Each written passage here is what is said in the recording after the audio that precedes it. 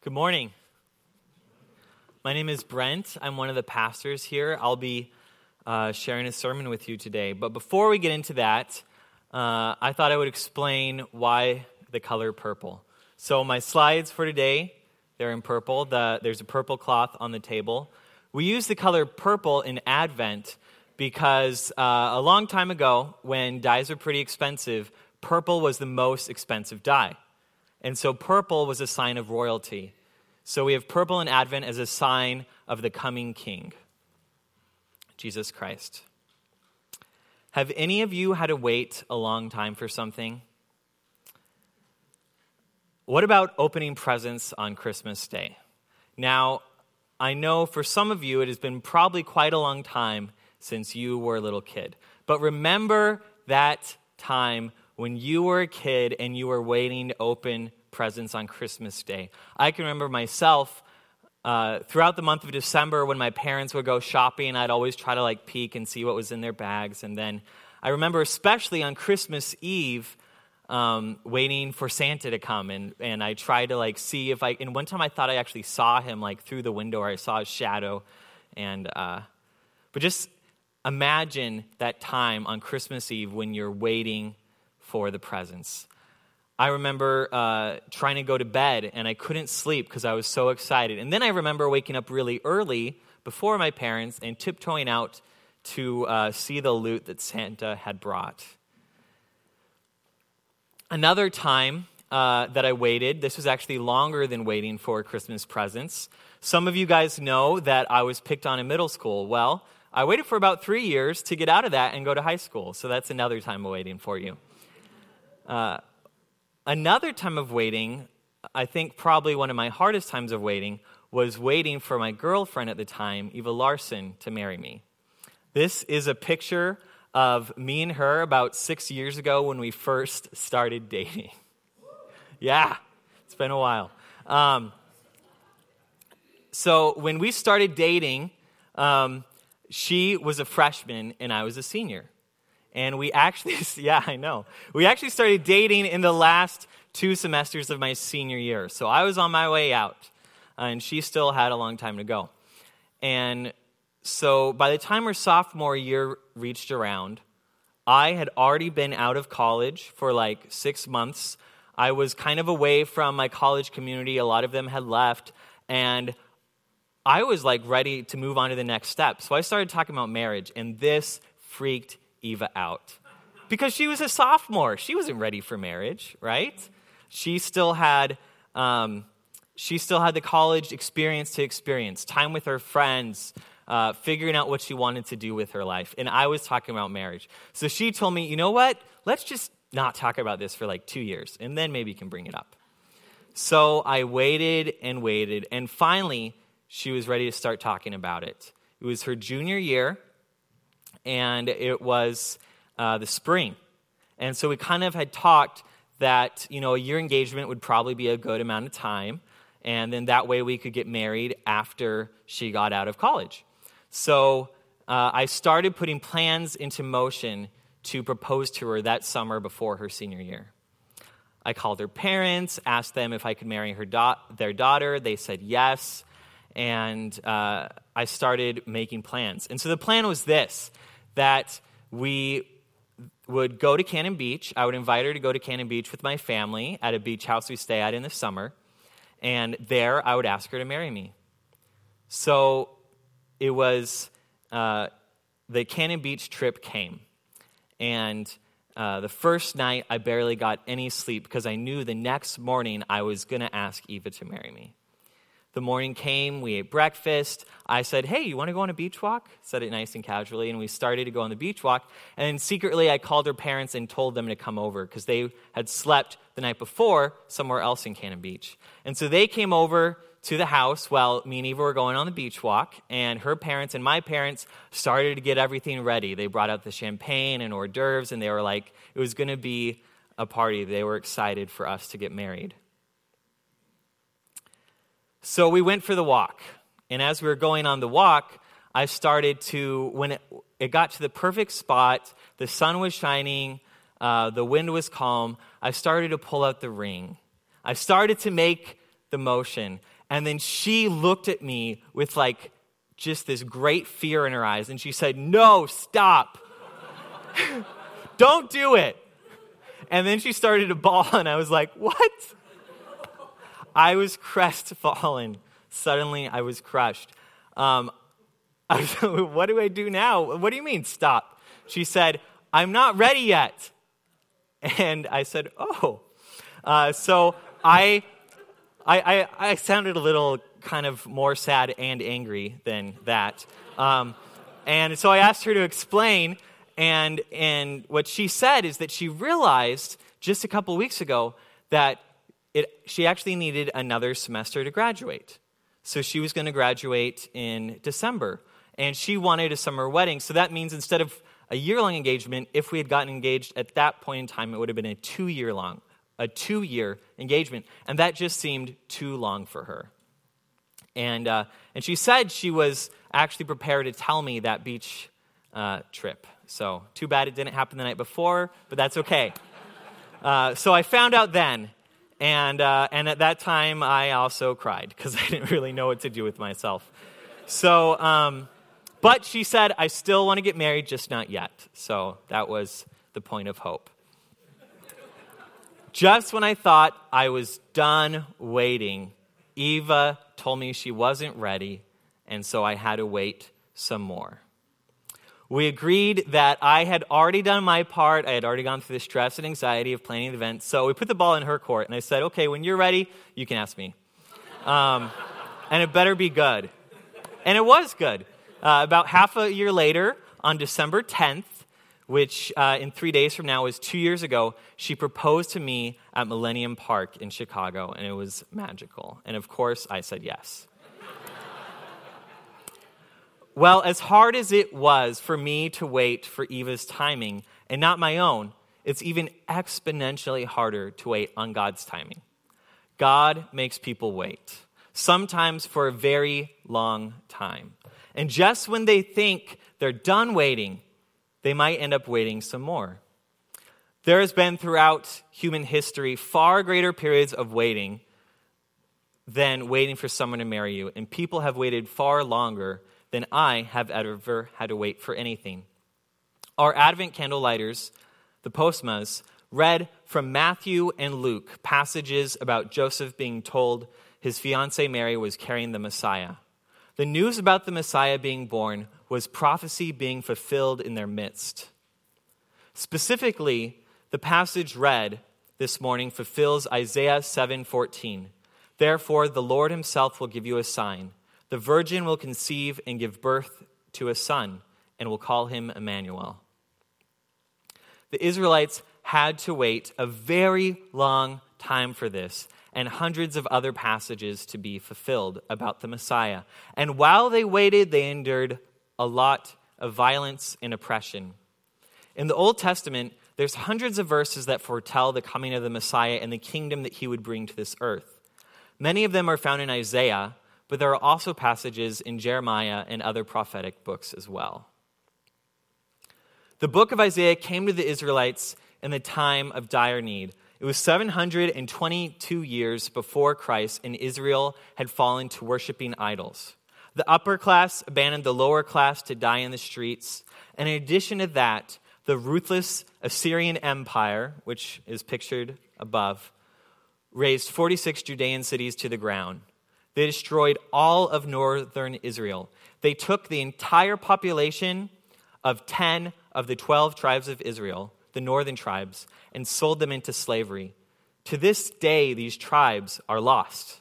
The only two tribes that are left are the Levites and the Judaites, from which we get the term Jews. Into this scene of hopeless desolation, God speaks through the prophet Isaiah and tells him that he has not abandoned his people. He will send the Messiah to make things right. This brings us to our scripture reading for today. Please follow along in your Bible or use the screens. For the first scripture, I'll be reading Isaiah 9, 6 through 7 from the New International Version.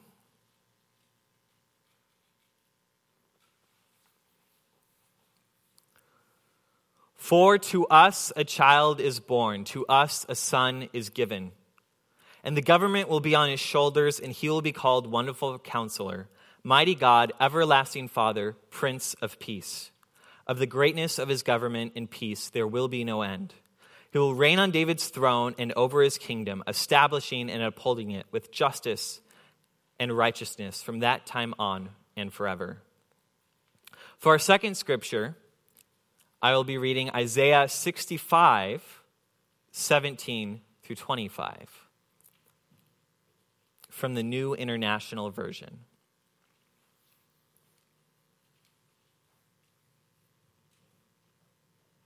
Isaiah 65, 17 through 25. See, I will create new heavens and a new earth. The former things will not be remembered, nor will they come to mind. But be glad and rejoice forever in what I will create. For I will create Jerusalem to be a delight and its people a joy. I will rejoice over Jerusalem and take delight in my people. The sound of weeping and of crying will be heard in it no more. Never again will there be in it an infant who lives but a few days, or an old man who does not live out his years. The one who dies at 100 will be thought a mere child. The one who fails to reach 100 will be considered accursed. They will build houses and dwell in them. They will plant vineyards and eat their fruit. No longer will they build houses and others live in them, or plant and others eat. For as the days of a tree, so will be the days of my people. My chosen ones will long enjoy the work of their hands. They will not labor in vain, nor will they bear children doomed to misfortune. For they will be a people blessed by the Lord, and they and their descendants with them. Before they call, I will answer. While they are still speaking, I will hear. The wolf and the lamb will feed together, and the lion will eat straw like the ox, and dust will be the serpent's food. They will neither harm nor destroy on all my holy mountain, says the Lord. These two prophecies I just read, plus many, many more, describe a Messiah who would come in the line of King David. This Messiah would be Israel's rightful king. He would be a king who was filled with God's Spirit. He would bring freedom to the captives, heal the sick, and give sight to the blind. He would be pierced for our sins and suffer for our transgressions. This Messiah would overthrow the oppressors and do away with evil once and for all. In place of the oppression, he would establish a new kingdom that would last forever. And all this would result in people's salvation. Their sin would be no more. The Messiah would make way for the remaking of the earth into the new heavens and the new earth. Humans would no longer die of disease, but they would live eternally. The wolf would lie down with the lamb, and God would be amongst them, intimate and close. This is what it means for the kingdom of God to come to earth. Now, the kingdom of God, it's a concept that is throughout the whole Bible, and a way to summarize it is this. The idea of the kingdom of God is that it is the reign or rule of God. It is the realm in which God's will is actualized, and there's nothing contrary to his will going on. Now, look at the screens. This is how Israel thought the advent of the Messiah would happen. They thought it would go like this. Human history is going along, the Messiah appears, and through the course of his life, he eventually sets up the kingdom of God. From that time on, human history ends. All the bad people go away, all the suffering goes away, and we live in eternal bliss with God in the kingdom of God. This was Israel's hope. These prophecies gave God's people hope when their world seemed dim. This hope reassured them time and time again that through many years of oppression to come, the Messiah would come. These words let the Israelites know they were not forgotten, that God had a plan, that even though it looked like his plan had failed, even though desolation was everywhere, there was a reason for these tribulations. Necessary things had to come to pass in order to fulfill God's plan. God was not just sitting around waiting to act, however. God was acting. God was acting by speaking through his prophets and using his people to be a light to the Gentiles. However, I'm guessing, as good as this promise was, no one had any clue how long they would have to wait. They waited for 722 years. Can you imagine waiting that long? That's a very long time. And while they waited for these 722 years, Israel would have to undergo suffering and oppression by 6 more empires before Jesus came. You have the Babylonians, the Persians, the Greeks, the Ptolemies, the Seleucids, and finally Rome. Talk about a long wait. During those times, the Israelites hung on to the hope that they had in the advent of Christ. However, it was hard. Throughout the Old Testament, people constantly lament that it seems like God is taking forever, and a refrain that often comes up is, "How long, O Lord? How long until you save us and bring your kingdom?" In the season of Advent, we remember that at one time Jesus had not been born to Mary, and people were asking the questions, how long? How long until the Messiah is born and frees us? However, Advent is more than just that. As we know, Jesus was born to Mary and Joseph in the town of Bethlehem around 2,000 years ago. In his birth, life, and ministry, he fulfilled many of the Isaiah passages. This is why when Jesus asks his disciples if they know who he was, Peter was able to say, "You are the Christ, the Messiah Israel has been hoping for." However, when Christ was captured by the priests, flogged, and then crucified, many of the prophecies had yet to be fulfilled. Because of this, many of the disciples started to doubt, and all but one of them fled the scene of the crucifixion, hiding in a room, afraid that their revolution had failed. Things were not going like they had thought. The Advent had happened, but now the Messiah was dying. Rome still ruled, oppression and suffering still existed, and bad people were still here. Even after Christ had risen and shown himself to Mary, some of his disciples don't recognize him. At the end of the book of Luke, Jesus sees 2 disciples who are walking to Emmaus. He greets them, but they don't recognize him. He asks them how they are doing because he sees they look downcast. In frustration, these disciples say that Jesus of Nazareth was crucified, and we had hoped he was the one who was going to redeem Israel. We thought he was the one who was going to bring the kingdom. They say this dejected, as if perhaps they were wrong.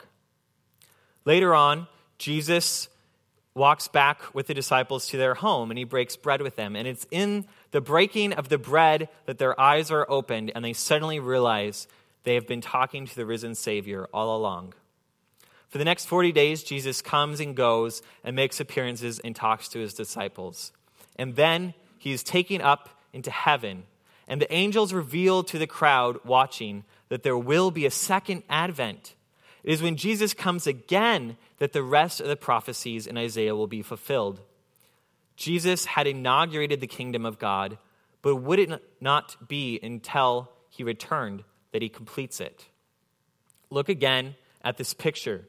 This is what Israel thought their hope was, that human history would go along, the Messiah would come down and bring them into the kingdom of God, thereby ending human history as we know it.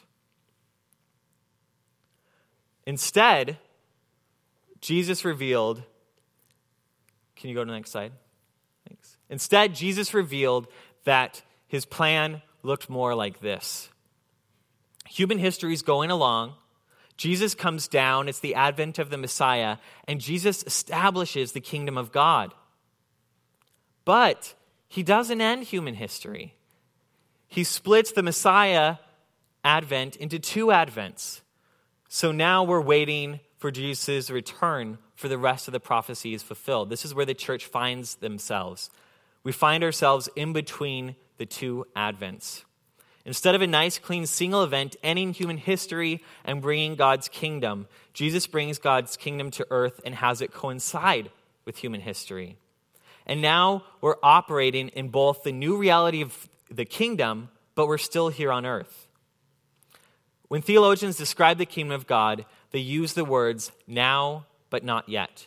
Meaning as Christians, we are living in the kingdom now, it's going on, but it's not complete yet. Not until the second advent of Christ. The kingdom of God, the realm in which God's will is followed, is of course in heaven. Yet now, because of what Jesus has done, it is also here. It has begun on earth. It is happening right now amongst us. And people live according to God's will. The history of the kingdom will endure. At the end, So at the end, when Jesus comes a second time, human history will end, but the kingdom will endure. So what did this mean for the disciples, and what does this mean for us? It means more waiting. We, like Israel of old, are waiting for Jesus to come and to consummate his kingdom, to finish it, complete it. We've been waiting for 2,000 years already, and for all we know, we have another 2,000 years to go. We really have no clue how long it will be. So why such a long wait? I think back again to the time that I waited for Eva to be ready to marry me. I remember that day that she had tears in her eyes and she told me she wasn't ready. It was crushing. I had no idea what to do with myself. I thought, why wait? I'm ready. Let's get married now. Plus, what am I supposed to do with myself now? Just kind of sit around and mope? Just when I thought the waiting was over, I realized there was more to come. And in retrospect, I realized that this time was needed. Sometimes this is what it is to be God's faithful people waiting for him to act. The New Testament actually describes the church waiting for Jesus' second coming like a bride waiting for its bridegroom. And it describes the second advent like a wedding feast when the two are finally united. The thing is, when you're waiting to get married, you are not just waiting. You are not just sitting around. You are actually extremely busy. I didn't understand it at the time, but I am so glad Eva said no when she did. I was not done living with college roommates, and neither was she. My last year of seminary was so busy that it would have been a terrible time to get married. I would have given her hardly any time. In her wisdom and foresight, she knew that, and she knew I wasn't ready either, and she saved herself from what would have surely been a crappy first year of marriage. Even once we were engaged, we needed time to plan the wedding. Waiting for marriage was not just sitting around. Waiting for marriage was one of the most active things I've done. It was a really busy time in life. There was a lot to do. And this is what it means to wait for Jesus to come a second time. God isn't just sitting around, and we shouldn't be either. He is active. It's just for this part of his plan, his action is to use us as the body of Christ to manifest his kingdom here on earth. Because of the first advent, we're forgiven of our sins by Christ's death. Our separation from God is done away with, and we are brought back into right relationship with him. We have been given the Holy Spirit who is our guide. Thus, we are brought under God's rule. We are citizens of his kingdom, and we seek to live for him and die to our own wills. This is what the Christmas message is about. This is what Christmas did for us. Christ set up his kingdom and made us its citizens so that we might be Christ to others. That is our job while we wait for him. It is to be the body of Christ on earth, letting God use us to redeem the brokenness of humanity. Of course, we are imperfect vessels. We still sin. Suffering is still here. That is because although we now belong to the kingdom, we're also still a part of the world. It is the paradox of now but not yet. Redeemed, but yet we still fall prey to sin. So what do we do about this paradox of being in the kingdom yet also being swayed by sin? I think we do our best in the present to follow Christ while still looking forward to the hope that we have in Christ's second advent. Our hope is in Jesus Christ alone, in what Jesus did on the cross and what he is doing in us now and what he will do in the end days. We put our hope in what Jesus will do. Now, this isn't a escapist theology. We shouldn't just let the world go to hell and sit and wait for Christ. We shouldn't just abuse the environment, let people starve, let racism, sexism, nationalism, and classism run rampant. That's not what waiting for Christ is about. Rather, it's when we are doing our job as the body of Christ that we encounter the need for Jesus' return. There is a darkness in this world, a great darkness that only the hope of God's kingdom can satisfy. Both abroad and right in our own homes, we encounter evil every day. It's breathing down our necks: corruption, unjust wars, adult and child trafficking, depression, drug use, racism, self-hate, to name a few. As we actively work to participate in God's redemption, we will encounter haunting questions. How could people do this? How is it possible to be that evil? In living out the reality of seeking justice and redemption, we will encounter suffering that makes us ask, why? Why, God? God knows when we do what he asks of us, we will encounter things that make us ask him, why? And I think it is for that reason that he gives us the hope of the kingdom in the New Testament. No matter how much we suffer now, or we see others suffering, we know that a day is coming when Jesus has the victory. He will come down to finish his work. One day every knee will bow and every tongue confess that Jesus Christ is Lord. Jesus has the final victory. Suffering and pain will end. This is our hope. Love wins. Our hope is in God's final act of sending Jesus for the second advent. That is why I think at the end of the Bible, the last image we see is a description of the hope of God's kingdom, which is a reiteration of the hope Isaiah describes in our passage for today, Isaiah 65. See how they match up. This is Revelations 21, 1 through 4. Then I saw a new heaven and a new earth. For the first heaven and the first earth had passed away, and there was no longer any sea. I saw the holy city, the new Jerusalem, coming down out of heaven from God, prepared as a bride beautifully dressed for her husband. And I heard a loud voice from the throne saying, "Look, God's dwelling place is now among the people, and he will dwell with them. They will be his people, and God himself will be with them and be their God. He will wipe every tear from their eyes. There will be no more death or mourning or crying or pain, for the old order of things has passed away." After the hope that is described, the Bible ends with these words, "Come, Lord Jesus, come." When life is tough and we see suffering around us, we should ask for Jesus to come. This is our hope. This isn't escapism, for we still have an active role in his plan of redemption. But as a people, we know that there are evils only Jesus can mend. We need Emmanuel to come. It is right that we should hope for that glorious day when tears will be no more. Come, O come Emmanuel. Come, Lord Jesus, come.